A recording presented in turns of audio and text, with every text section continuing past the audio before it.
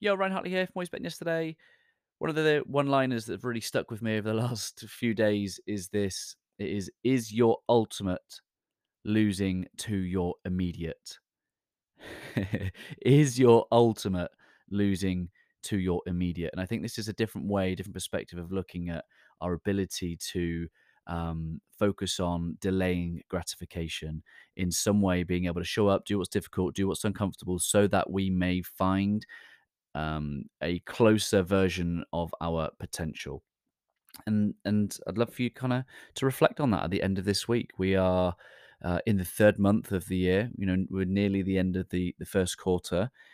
Are you focusing on your immediate, or are you focusing on your ultimate? And I guess your ultimate is your potential. It's the ideal state of life that you want to create, whether that be for yourself, your family, your business, your work, whatever that might be.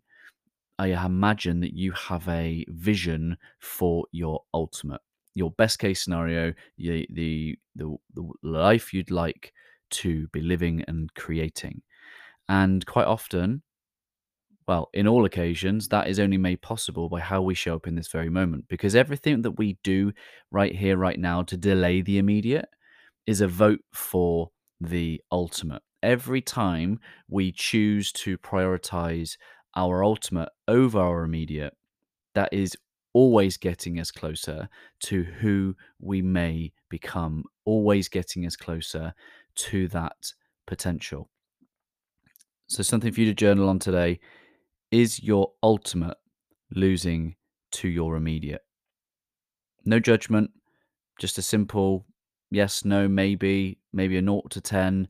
Um, how much of if your focus, if 0 is ultimate, immediate, and if 10 was focusing on your ultimate, where on that scale do you feel like your time, energy, efforts, and your decisions over the last 24, 48 hours have been?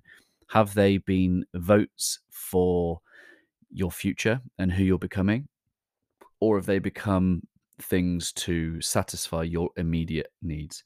Again, no judgment, but laying it out helps you over the next 24 to 48 hours make some conscious and intentional decisions about bringing your best version of yourself, both now and in this moment, and who you can become in the future because of all that you have done in these moments leading up to it. That's how we get to our potential, by delaying the immediate, by focusing on the ultimate, and every day becoming better in some way. Hope this helps. Have a great weekend when you get there. Always love.